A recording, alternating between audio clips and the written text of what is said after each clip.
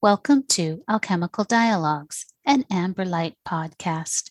Join Dr. Henry Crutella and Reverend Louis W. Stewart Jr. for their discussion on Be a Liberationist, Be Free. The information provided on this website and these podcasts is for informational purposes only. Nothing on this website and in these podcasts is intended to be a substitute for medical, health, therapeutic diagnosis, or treatment. The opinions expressed by the guests in these podcasts are not necessarily the opinions of Amber Light International and anyone associated with this organization. I'm so glad you could make it, Reverend Stewart. Glad to be here, Henry. Thank you for I put it in the announcement, but we had a little trouble getting together just to sketch out the topic. And, Kathleen introduced me to you, and then we were off and running for 2 hours. And it's like I met my old friend. Yeah, I felt the same way. Just for people who are listening, if you don't know Dr. Stewart, he's in Rochester, New York. No, Dr. Henry, no doctor. Reverend Stewart was born in Newburgh, New York, and studied at Orange County Community College, got a Bachelor of Science in Political Science and History from SUNY Brockport, Master of Divinity from Colgate, Rochester, Crozier Theological Seminary, and then he studied at Syracuse University School of Social Work, was ordained as an elder in the Churches of God in Christ in 1972, and he is presently the pastor of Christian Community Church. He also co-founded and co-organized the United Christian Leadership Ministry of Western New York, of which he's presently the president. And he's also a board member of the Greater Rochester Community of Churches, co-chair of the Rochester Coalition for Police Reform, and current president of the United Christian Leadership Ministry. He's also told me very proudly that he's a cancer survivor despite really enormous odds. That was really impressive to hear that. And maybe we'll touch on that. When I talked to my partner, Kathleen, to me, he's a Christian minister with a lot of energy and he's an activist. And when I said to you, so maybe we'll talk about your community activism, you said, no, I don't think of myself as a community activist. I am a liberationist, right? Liberationist. So there's so much more about his credentials, his activities in the prison and what he's done for equality and gun control and racial issues. And I should mention, because it is just so interesting, he also studied wrestling. He wrestled, he boxed. This is really fascinating to me, a student of both Taekwondo and Jeet Kune Do. So as a karate student myself, I'm really curious about Jeet Kune Do. We probably won't get to it on this podcast, but one of these days you and I are going to sit down and we're going to talk about your experience in Jeet Kune Do. Okay, we can do that. So maybe we can start with, it sounded so important to you to say, I'm not an activist, I'm a liberationist. Maybe we could start there. Okay.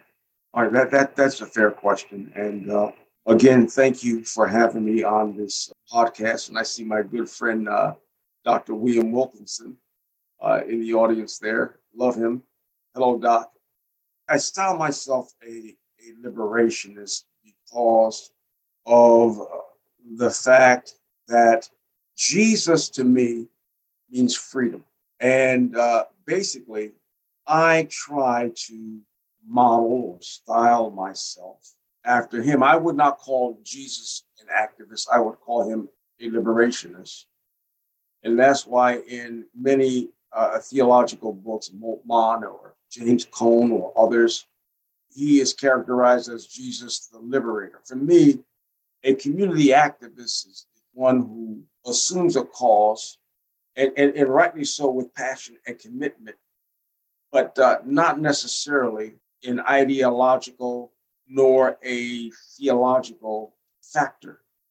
For me, the ideology and the theology means a lot because it rather shapes my thinking, my consciousness, my reflections, and who I am. An activist for me, and I might be wrong on this, will take up a cause, and I'm not knocking people who style themselves activists because that's their thing, and I respect that. And we need activists in this world.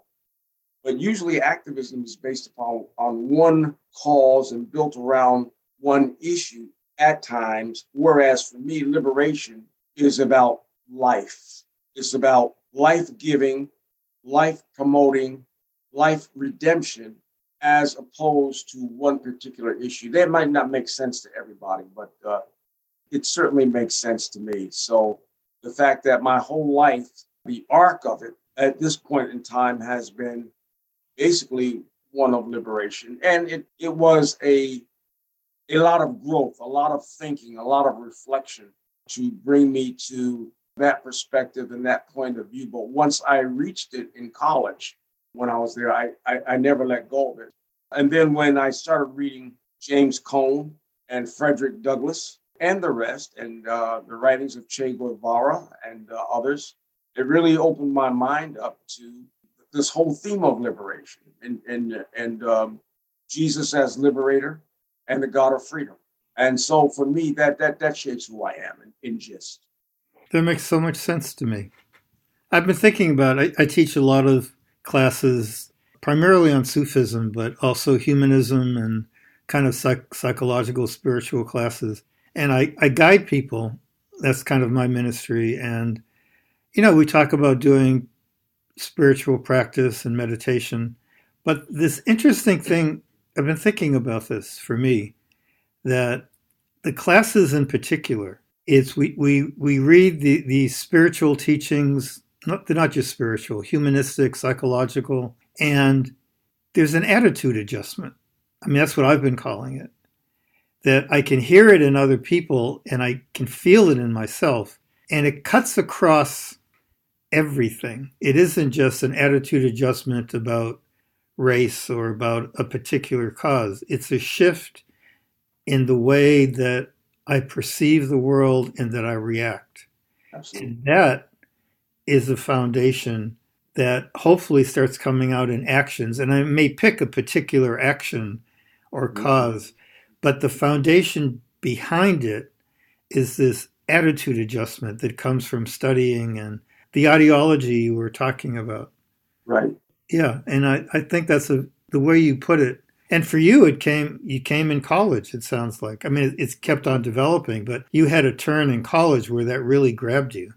Right, I did. It was a struggle for me coming out of a Black Pentecostal tradition. During the 60s, which was basically my time of awareness and struggle, most Black Pentecostal churches, as well as Black Baptist churches, even though the problem of race was up front, there was a quietude about it. I come from a small town. They call it the city. There's a town of Newburgh and the city. And so I was born and raised in the city of Newburgh, which was a town about 35 to 40,000 in between West Point and Poughkeepsie on the Hudson River. Although most of the Blacks went to the same, because there's only two high schools. One was Newburgh Free Academy, and the other one was a parochial school, St. Patrick's. Then there were two junior high schools and several elementary schools. And even though we all went to one school together, both Blacks and whites and some Latinos, there was a tracking system in which Blacks at that time they had what they call Regents courses or Regent studies or something like that. And Blacks were usually kept in the general course study, whereas whites were in the Regent study, most of them. But aside from that, the segregation in Newburgh was very real because I literally now lived down by the railroad tracks. So if you would go down through Newburgh and down through South Water and North Water Street, on the other side of that, right down below were the railroad tracks. And the passenger trains and the freight trains used to sweep by and stuff like that. And right near that was the banks of the Hudson River. And across from the Hudson River, you had Beacon and you had Westchester County, et cetera, Dutchess County, et cetera. So it's beautiful scenery. But the fact was that segregation was real. Right. You could really feel it. Yes.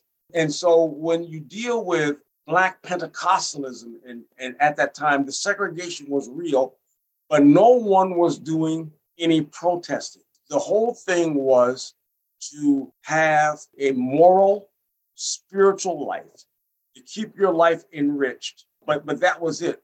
No one in the Sunday morning sermons ever heard anything about protest or anything like that until the 1950s and Dr. King came about. And even before Dr. King was Adam Clayton Powell, was the Black Baptist pastor of Abyssinia Baptist Church, which was located in Harlem. And so you had all that going on, that whole mix going on at the same time. I remember in 1965, 66, there was a riot in Newburgh based upon an issue of police brutality. Police swept into the Black neighborhood there and shot off tear gas and things of that sort. And you could smell the acrid taste of the tear gas. And a police car was tipped over and things of that sort. So for me, it was quite not a struggle necessarily, but a discarding of certain preconceived notions and attitudes and thought sets, and acquiring and somehow new thought sets when you're dealing with this dawning consciousness of who you are as a person. Mm-hmm. I remember back then, and some of you probably remember it too, that every morning you pledged allegiance to the flag. I don't know whether some of you, I'm older than most of you all, so. No, I had that. Okay. Right. And so at some point, I stopped doing that. And my father was a minister. He was an associate pastor of and my uncle was the pastor of a Church of God in Christ in Newburgh. And they would have to call my father to the school and want to know why your kid refuses to pledge allegiance to the flag. And I was refusing to do it. I didn't know why I was doing it, but I felt that flag did not have my purpose at heart. I'm going to admit something that I've never admitted before, Henry, and I think I have, is that I never felt like a citizen of the United States of America until Barack Obama was elected president. Wow. And that's when I felt that I was a full citizen in this country when he was elected president. And that was only a few short years ago. Right. I've always felt like a stranger and an alien in a foreign land. And I've always felt that way. I've always felt separate and apart. Right. But at the same time, struggling in America relative to who I am and my identity as a Black man. What kept you going? I think what kept me going is the fact of my family. I think a lot of people were struggling with that. The camaraderie of the movement that was going on at that particular time. Yeah. It was not only the civil rights movement, but what succeeded the civil rights movement, or what was in parallel with the civil rights movement at some point, was the Black Power movement. And that was going on. And then going to college and meeting similar Black students who thought about race and who thought about America in the same way that you thought about it. And then you had these interactions and these discussions, and it began to liberate your soul, liberate your consciousness, your identity as to who you really are as a person, who you really are as a man, who you really are as a woman. And I went to Orange County Community College. When I went there, that was in 1967. They had no Black courses there. There was no Black history course at MCC. No, I'm sorry, OCC. And that was in Middletown. And we got it. And then transferring to Brockport, there was no Black history curriculum there until we fought for that also. So the whole thing of dawning and consciousness and discovering who you are was also tied up with this intellectual journey of reading, of looking at your roots, of looking at your place in world history as a person and as a Black person specifically. You went to Brockport Yeah, and you went to Syracuse. yeah. So you didn't go to primarily Black colleges. No, in some sense, I regret not going to a Black college because I think that there are some benefits of going to a Black college: solidarity, the fraternity, finding your place, and I think Black colleges offer a certain type of philosophy and worldview about one as a Black man and one as a Black woman, and about the fact that you need to make a contribution Mm-hmm. uh, to the world and to society. So you really didn't get that at Brockport.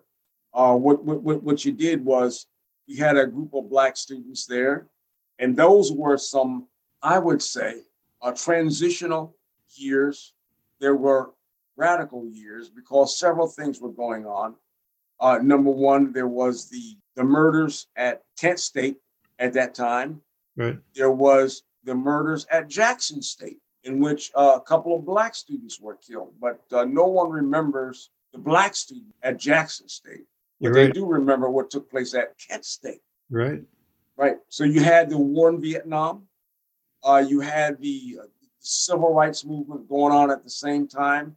So we Black students got together at Brockport and we formed an organization called the Black Student Liberation Front, because the whole thing of liberation fronts, that title was popular at that time. Because remember now, you had the white counterpart, which was the SDS, or the Students for a Democratic Society. They were the ones that took over Cornell, Columbia University with Mark Right. Rudd and those people, etc. SDS was the radical wing for the war against the war in Vietnam, whereas what we were doing locally was really fighting for number one, a Black curriculum on African American history as well as African history. Number two, we wanted to have a Black cultural center, which was off the campus in Brockport. And number three, we wanted, in some sense, to protect ourselves against the racism and racist acts that were going on. I mean, you would go in the, let's say, in the restroom at the student union, and you would see N words written on the walls and things of that sort.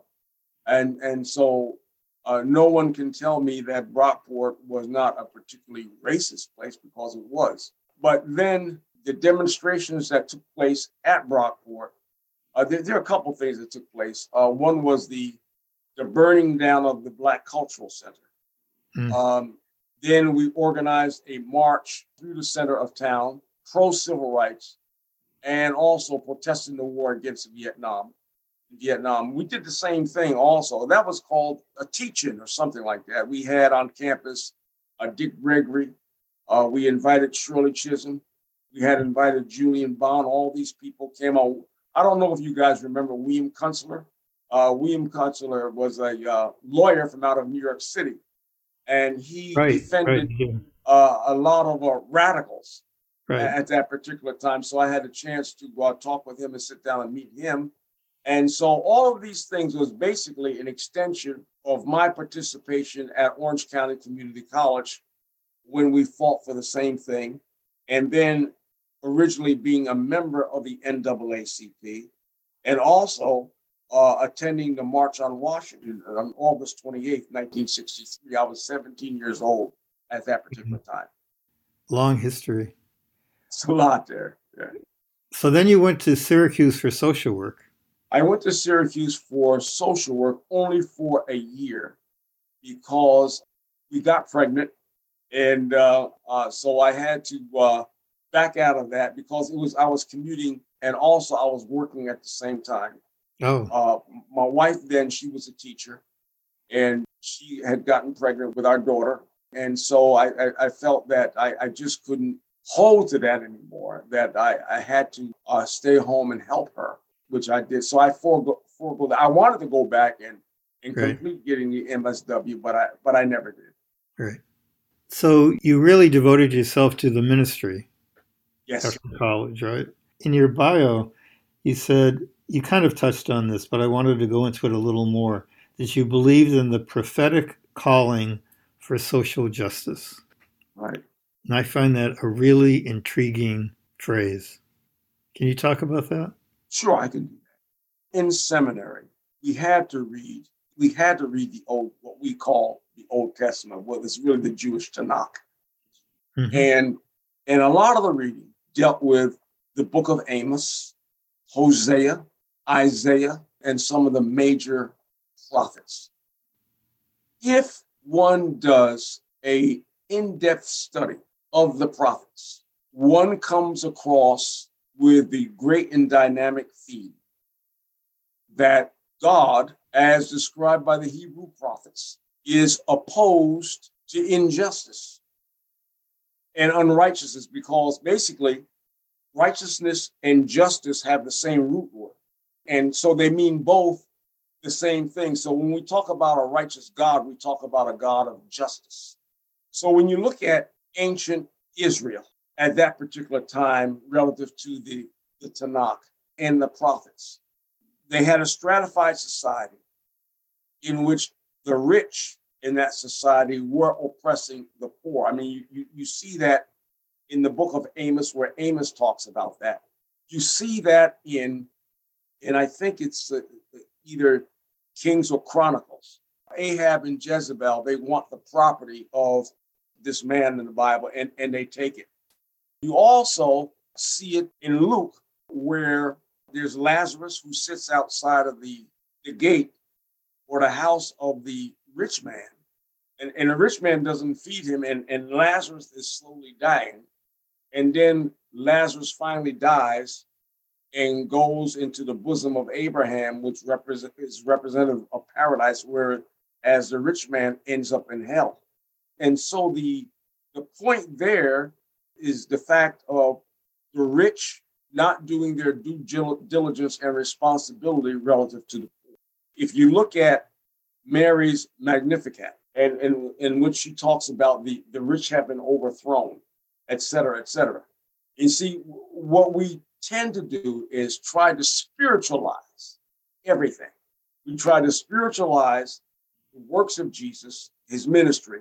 We try to spiritualize the works of the prophets and not come to grips with the radical and hard sayings of the Bible and biblical truth and what Jesus is saying.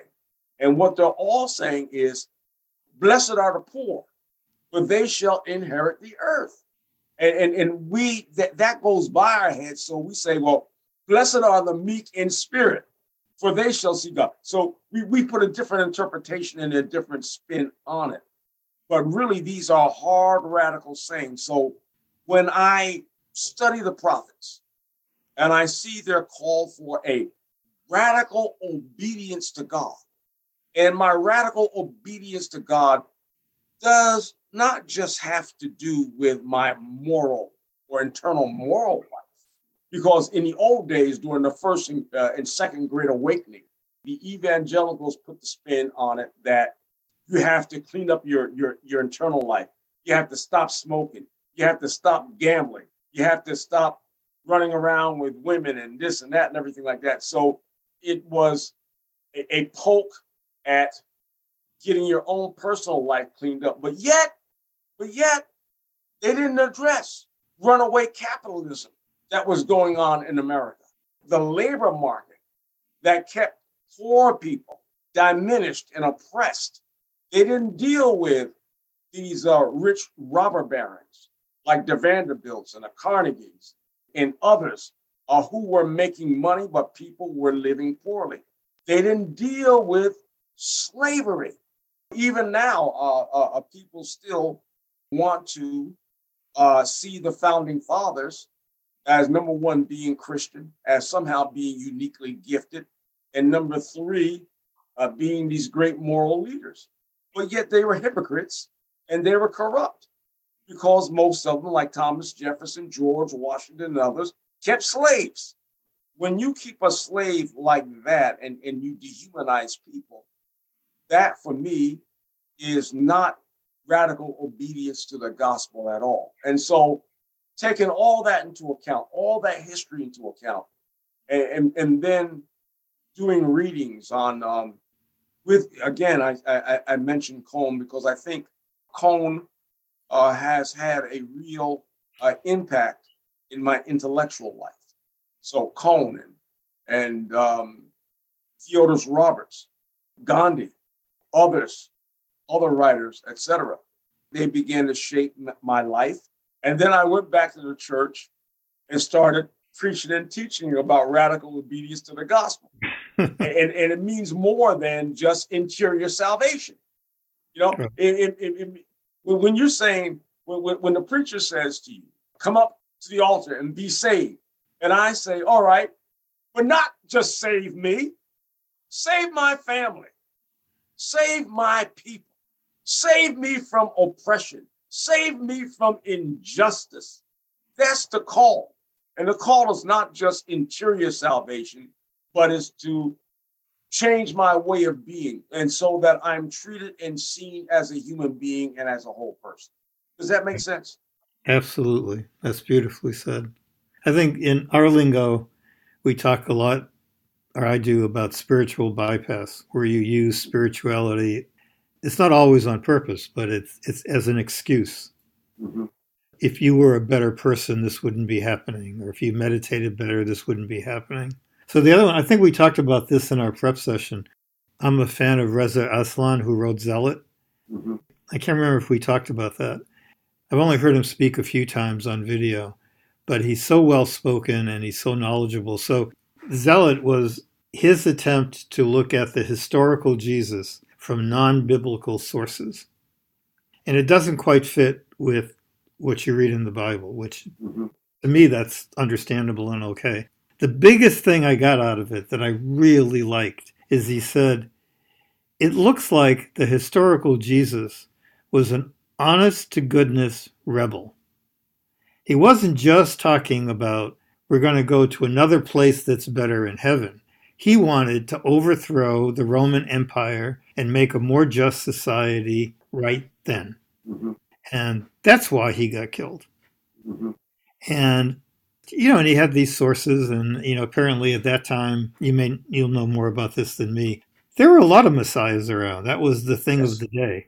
Yes. And what made Jesus unique, in his view, was the resurrection. Mm-hmm. That the other messiahs didn't get that. So, Right. And then also that, Christianity wasn't exactly making a lot of headway until Paul. Right. And that wasn't exactly the Christianity supposedly that Jesus was preaching. Paul opened it up more universally, and even then it wasn't he started to back off until everybody got massacred, and then his writings are what survived. So again, that's just his take on it, but thinking about it the way you put it is that potentially the historical Jesus was an honest to goodness rebel who is saying we need to change things now. As well as, I don't take what you're saying as meaning we don't work on our inner lives, we don't change. Yeah, all of that's foundational, but it gets expressed in our actual life and what we value and how we look at things. We don't put things under the rug and just try to sweep it away as if it never happened and it means something else. Well, here's what I believe. I believe as a minister that Jesus is the Son of God. I believe that. I believe that he had a unique God consciousness, which was different than the other messiahs. And as you say, Henry, there were other messiahs at that particular time. One is written in, I think, in the Gospel of Mark, where the disciples come to Jesus and complain that there was someone healing others in the name of Jesus. And they wanted to take this person to task. And Jesus says that he who is for us is not against us. and they left him alone. And I think also we need to face the fact that Jesus was crucified by the Romans for being a Right. rebel against the state. Mm-hmm. And that's why the Romans crucified him, although his crucifixion or death was engineered by some leaders.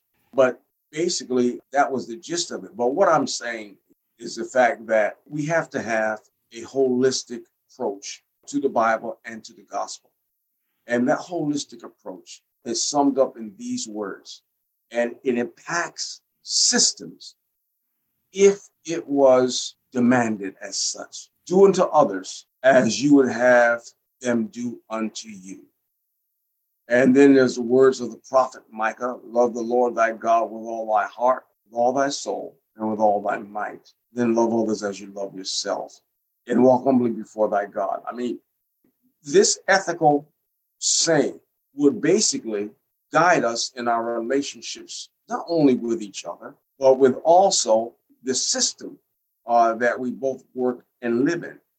But you see, it's too bad that this system that we work in, and the world system that we work in, is not about the do unto others. I mean, the Muslims have do unto others as you have them do unto you. It's in the Quran, and it's in Hindus believe it also. And if only we would follow that ethic and carry out that ethic, but we don't because of the fact of greed, of violence, and of dehumanization. Right. And I think you mentioned in that story that basically Jesus saying, you don't fight people who are with you. My experience has been we get too caught up in form. Yeah. Like, I have no trouble talking with you. I was raised Catholic. That may make it a little bit easier. But what I like about the philosophy I follow is that there are a lot of exemplars. So there's Jesus, there's Buddha, there's Muhammad, there's Ram, and it's a little hard to manage because there are so many. But on the other hand, it makes you realize in our tradition, it's like the perennial philosophy. There's one thread of wisdom that's coming through, and it's coming through many different exemplars. So pick the one or two or five or six that you resonate with and go for it. But that doesn't mean you have to go fight with everybody else just because their form is Right. Right. So you had this foundational experience early on that really motivated you. You started to bring it into your life externally in some of the causes you were talking about with racial equality and getting courses in college. So talk a little bit more about how that's shown itself in your life as you have gotten older. So again, how has it been showing itself in your adult life?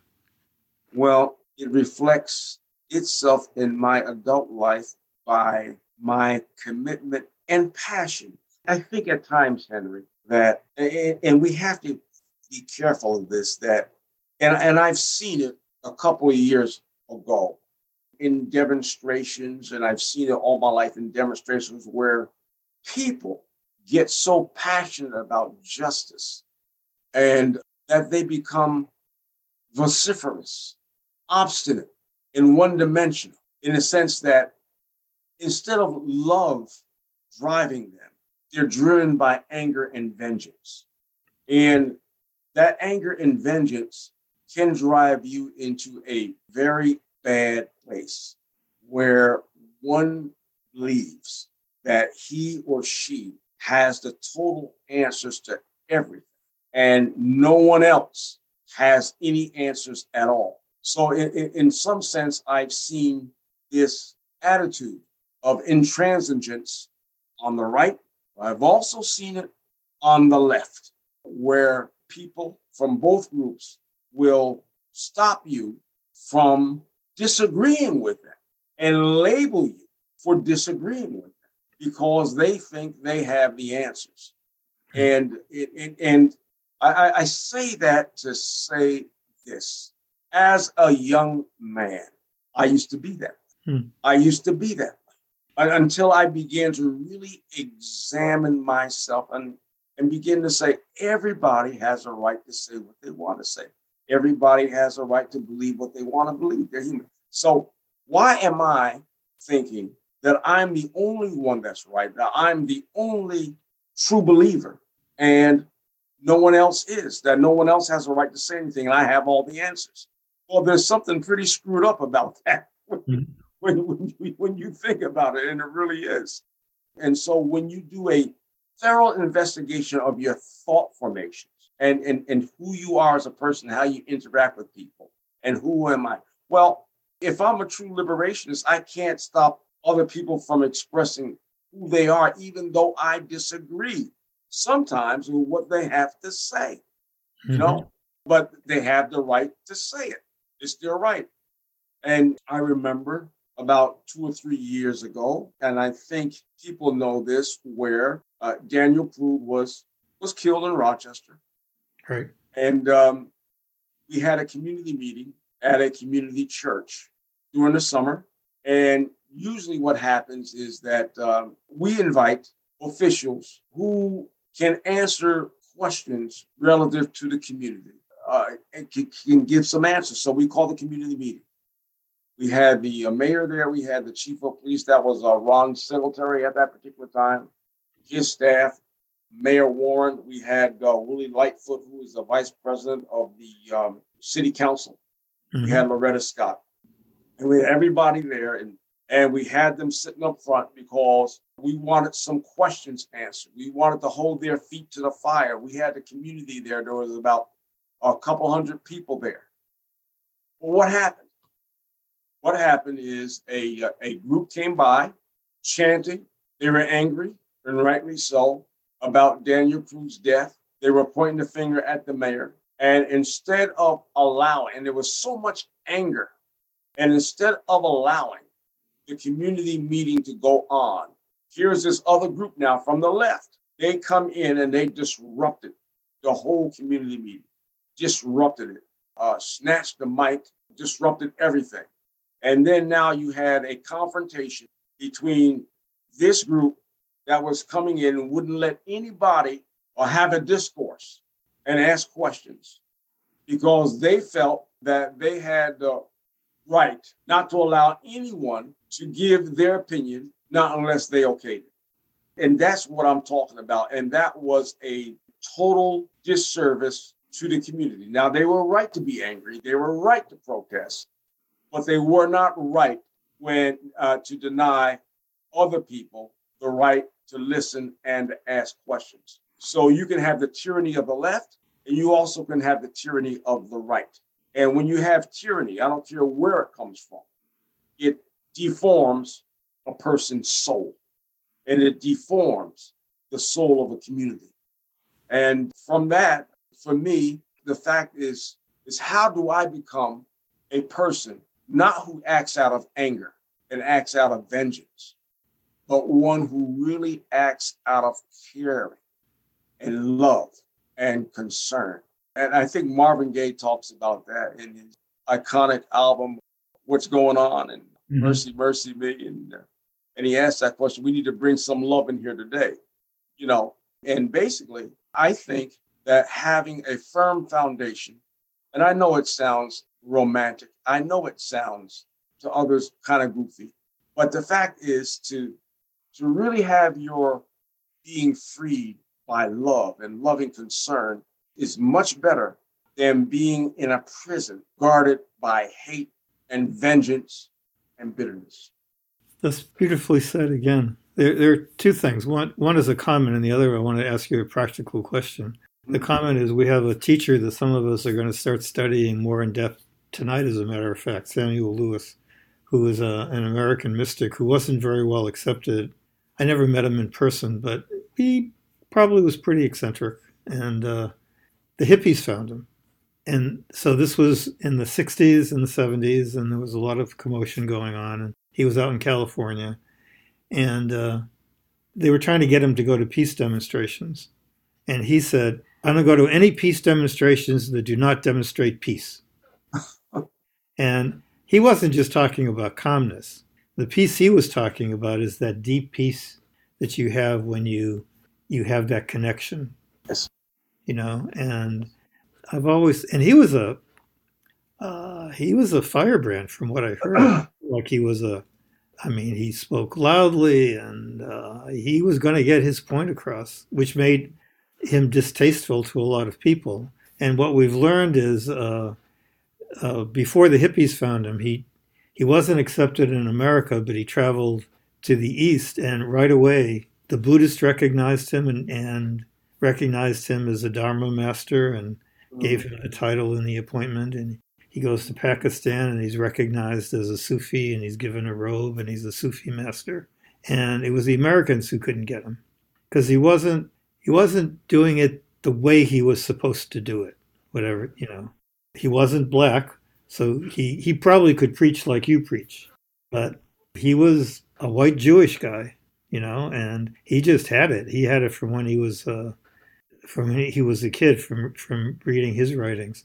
So I get that, and I think about him saying, "No, I don't go to peace demonstrations. So don't demonstrate peace." So the practical question I have for you is, when there's a group in a position of power, and they're not really listening, it's not sincere, and you can usually tell that.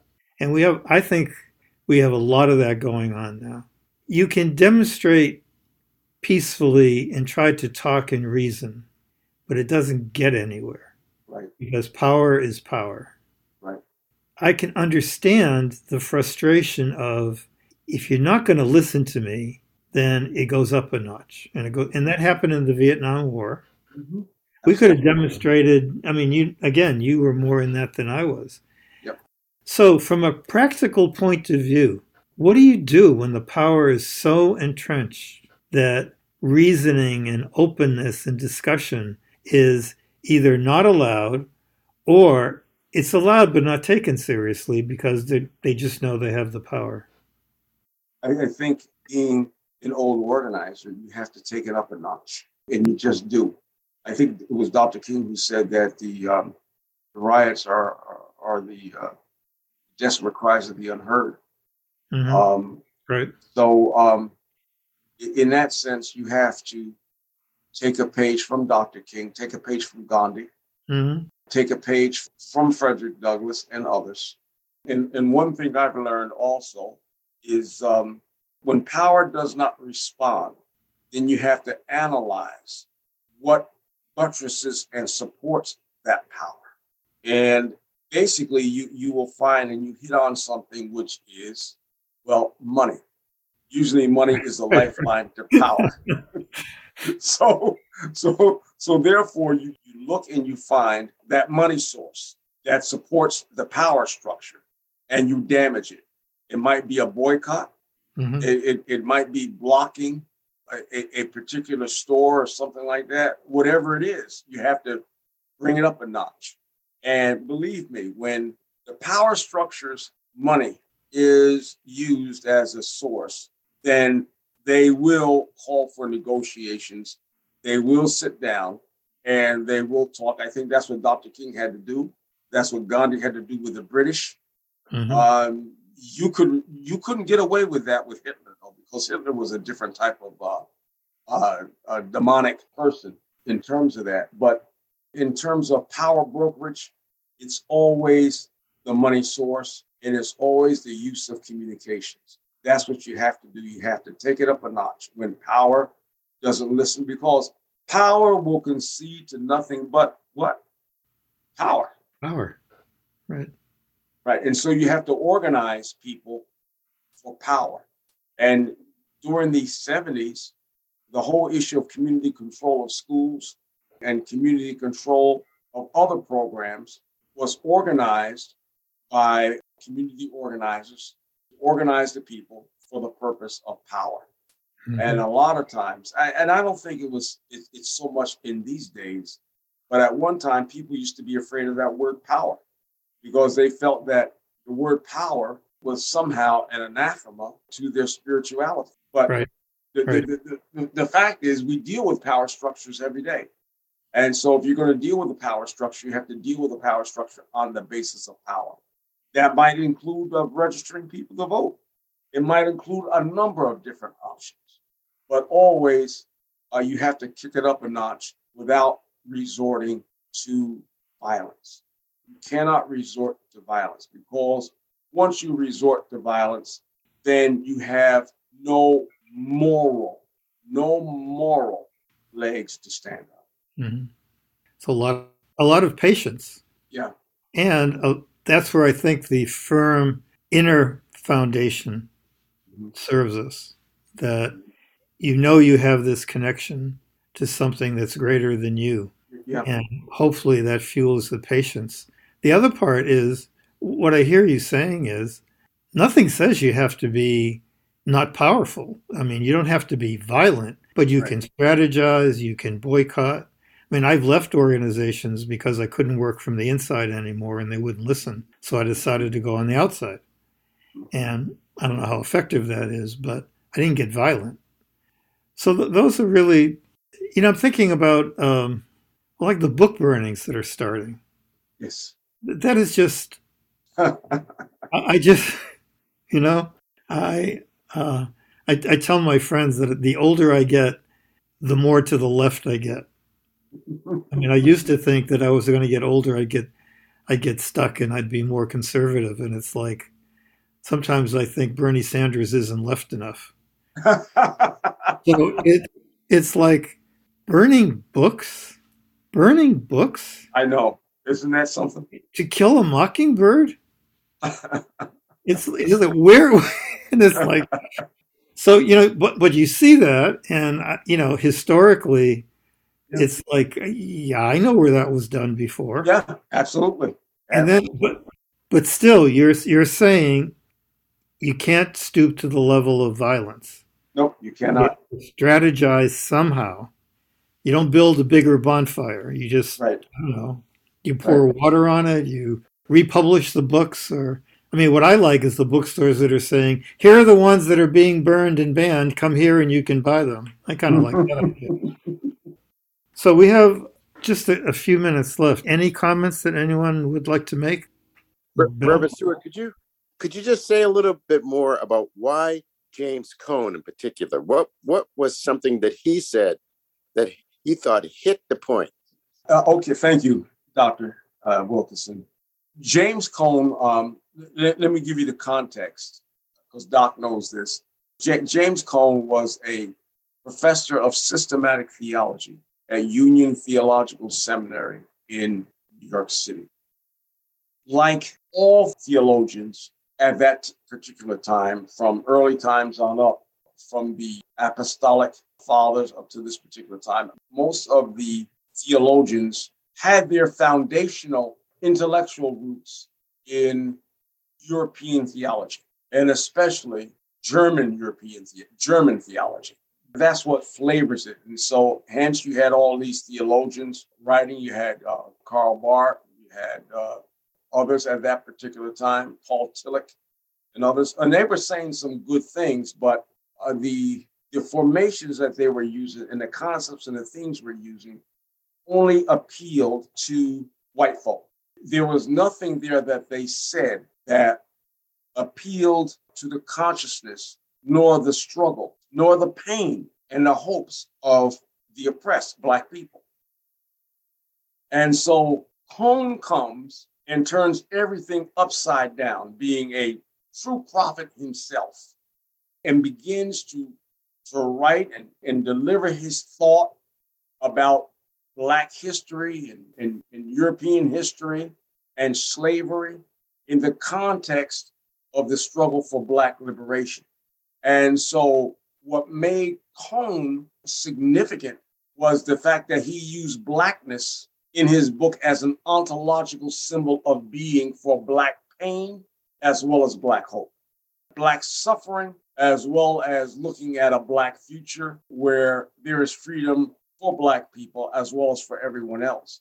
And so he began to shape this, and he began to look at his starting point was God language, because really God language really begins to shape everything. You have philosophy language, so you have God language. Well, who is God? What is God for? Is God just about overlords, or is he really concerned about the oppression and slavery, etc.? And so he takes as his starting motif the bondage of Hebrews in Egypt. And from there, as an expression of freedom, as opposed to slavery, he begins to really write this out, broad stroke it, brush it, develop it, and looks at the history of Black people in America, and then begins to look at the God of the Oppressed. And see, Cone wrote several books, God of the Oppressed, Black Power and Black Theology of Liberation. Because, see, European theology was not concerned about liberation. It was concerned about comfort. It was concerned about keeping things as it is. Cone turned the whole pin around and began to talk about the concepts of liberation, the God of freedom. Now, during the early 20th century, there was a movement about called the social gospel. And this social gospel was Washington Gladden and some others. I can't think of the other person's name who was really paramount in that. But the social gospel talked about dealing with the poor, because remember, immigrants were coming over, Irish, Germans, etc. They themselves were placed in neighborhoods that were poor, that were dilapidated. They were trying to find jobs and things of that sort. And then you had the rich who were really discounting them. And so this is all about labor, the labor market, of people not having enough bread and food to eat and stuff like that. So, but the social gospel dealt with the division of class in society, with poverty, but it never dealt with race. Cone, in his departure, dealt with race. And that's why his writings and the Black theological model resonated so deeply with me, because I, as a Black man, could relate to what he was saying. And in his writings, the state of consciousness is, okay, the Bible, and everything, the interpretation of it and everything is written by white theologians and white biblical writers and things of that sort, So there it is. But Cone looks at the source. He looks at not only the source, but he looks at the writers themselves. He looks at theologians themselves, and he begins to paint a totally comprehensive and different picture, which looks at the liberation of Black people. And hence, other people began in parallel courses to do the same thing. You had Gutierrez and deal with Latin American liberation theology.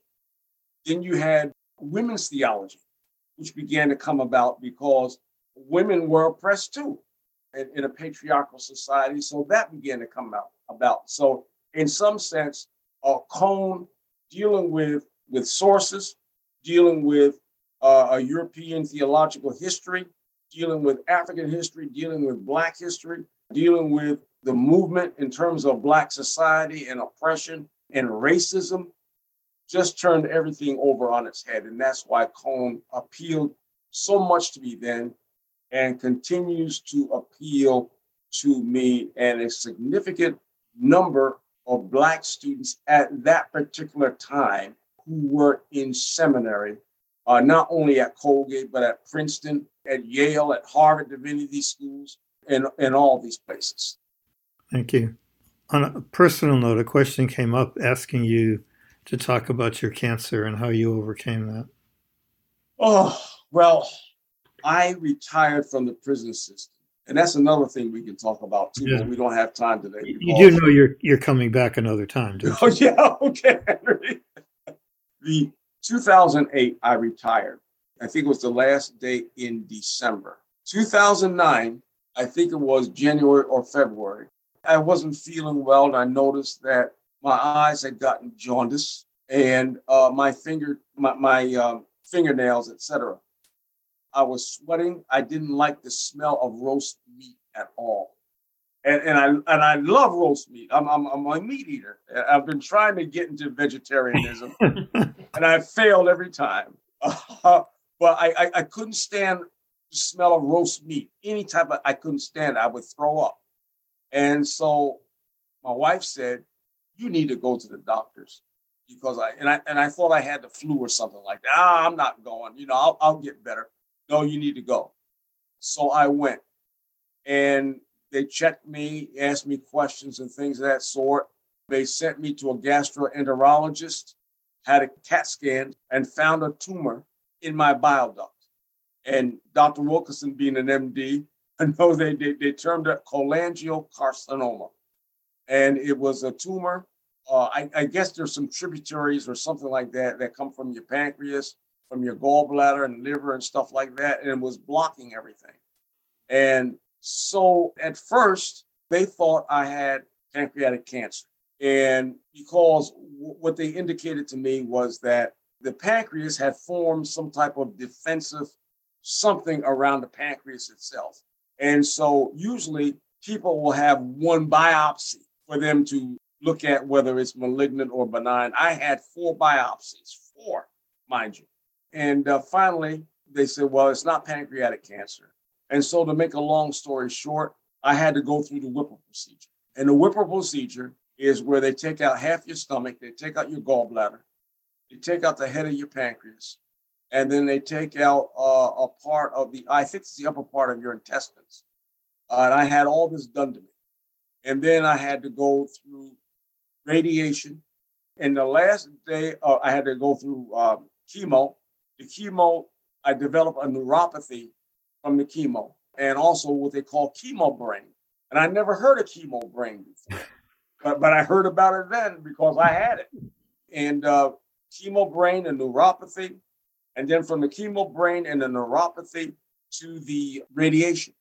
The last day I'm going to radiation, no, a couple of days before I'm going to radiation because I had 2 more sets of radiation to do, but I went to this one. And as soon as I got in the room, I started throwing up, getting sick on both ends, right? Both ends now, really sick. And so they take me and they put an IV in me. And the doctor, Dr. Katz is his name. He said, your husband's had enough. He can't take anymore. So I never finished the radiation. And that was about 12 or 13 years ago. I had the cancer. I had the Whipple procedure. The 13 years ago, I had that. And doctors today tell me that most people have a 5-year survival rate. And my primary physician said that he had 3 people with a Whipple procedure. 2 of them are dead, and I'm the only one that has survived. And then I had a friend who was a guard at Albion Correctional Facility. She had the Whipple procedure too, and she had passed away maybe a couple of years back. And so I am blessed to still be living, and which in some sense gives me more of a spiritual impetus to do what I have to do. Many people don't know that the side effects of the Whipple procedure, it's something else because you can't maintain any weight. You're constantly up and down. Every piece of food that you eat, it goes right through your system. It doesn't stay there, it just goes right through. And so I have to drink a lot of Ensure. I have to try and eat as much protein as I can in order to at least keep my health up and my strength. But still, it's good to be alive. But at the same time, the crucible of it and the side effects of it are a struggle in terms of good quality life. What helped you get through all the ordeals? Well, my family and my friends, they are really a comfort to me. But more than that is, for me, it's the Word of God. It's prayer and meditation. And knowing that I have a purpose and I have a destiny. There are so many things that accompany this Whipple procedure because usually with Whipple, they want you to check your sugar, right? Glucose. And then you have to stab yourself with a needle and stuff like that, and I had to do that in my belly. I never had to pinch my belly before, my skin before, and put a needle in it. And oh God, it was awful stuff. And then hit your finger and get the blood and stuff like that and put that on something. All that was new to me. And it shook me up. But what really shook me up is when the doctor told me in the beginning, after they did the examination, you have cancer. And to hear that to hear that relative to yourself. Now, you can deal with somebody else having cancer, sort of, in a sense. But you having it, that disturbs your existential well-being. I mean, it was like a giant took a fist and hit me right in my solar plexus and knocked the wind out of me. And I would dare say, and I'll say it disturbed my faith. If I was in a boat and a storm came up and took out my rudders, that's what hearing this news about cancer did. It was devastating. And not only was it devastating, but the other thing are the itching all in your body, the itching and trying to get relief, and you can't get relief. That and the dreams, the nightmares, the anxiety that fills your whole being with foreboding and dread until you come to a point that, Lord, I can only rely upon you for your help, for your mercy and your grace. Please help me. And it was a total surrender. Because you see, for me, as I reflect on this, you can talk things about faith and hope and love until you are confronted with a penultimate concern, with a catastrophic illness. And then when you are confronted with that penultimate concern and that catastrophic illness, it can blow your whole world up. And so it turned my world upside down. And I was sinking into depression and mentioned to my wife and daughter, I said, I can't do this anymore. I can't sit here at the house. I've got to get involved. God is calling me to do something else. And so hence, we co-founded together the United Christian Leadership Ministry. And that's when you did that. Yes. Wow. After the camp, yes. Wow. Yep. No sooner than after that, because I was getting depressed. The other time I got depressed was when my mother passed away in 1991. And that really hit me for a loop, her death. And then to get the cancer. Right. Excuse me. That's all right.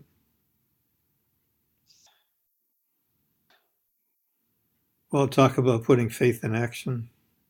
Yep. The cancer really hit me hard. Yeah. Yep. As a physician too, and again, we could talk about this a lot too. You didn't do a bypass. You didn't say, well, only prayer and I'm not going to go see any doctors. You did that, and you had your family, and you had your faith. And then you get through, you're depressed. I mean, what a heck of an antidepressant. You get involved and you help people. That's very moving. I mean, the United Christian Leadership Ministry that I tried to tease him to talking about that a little bit more, but he's going to have to come back again and talk about that. But that's a big deal. That's a lot of energy, and that's doing a lot of advocacy work in Rochester. And he captured Kathleen. She started working with him, and that was like, that's the place she wanted to be. I'm harder because I don't go out and do that kind of stuff, but you're working on me too. So even before the cancer was the years I spent as a pastor, as a chaplain at 5 Points. And that's another chapter where you see pain and suffering and oppression right up front. You see it right there. Maybe the next time we meet, we can spend a little more time on what I would call activism. You're calling liberational work, and a little bit more about the details of what those activities are. But I'm so thankful and appreciative that you were willing to share this time your personal experience, the foundations that led you to who you are and what you're doing, and your deeply personal experiences. Not a lot of people can do that. I'm so thankful and appreciative. Thank you. If you find yourself enjoying our podcasts, please do us a favor and spread the word. Tell a friend about it. Give us a review on iTunes or post it on social media. If you or someone you know would like to participate in a future podcast, please connect with us through the Contact Us page. See our events calendar page for dates to our next live podcast recordings. We'd love for you to participate and ask questions. And be sure to check out Joel Lessie's podcast, Unraveling Religion, on your favorite podcast app. Alchemical Dialogues are live and unscripted conversations recorded on Zoom, brought to you by the great folks of Amber Light International, a non-profit organization co-founded by Henry Curtella, MD, and Kathleen Fitzpatrick, LCSW. We choose topics from our current social and cultural climate with an emphasis on humanism and spirituality.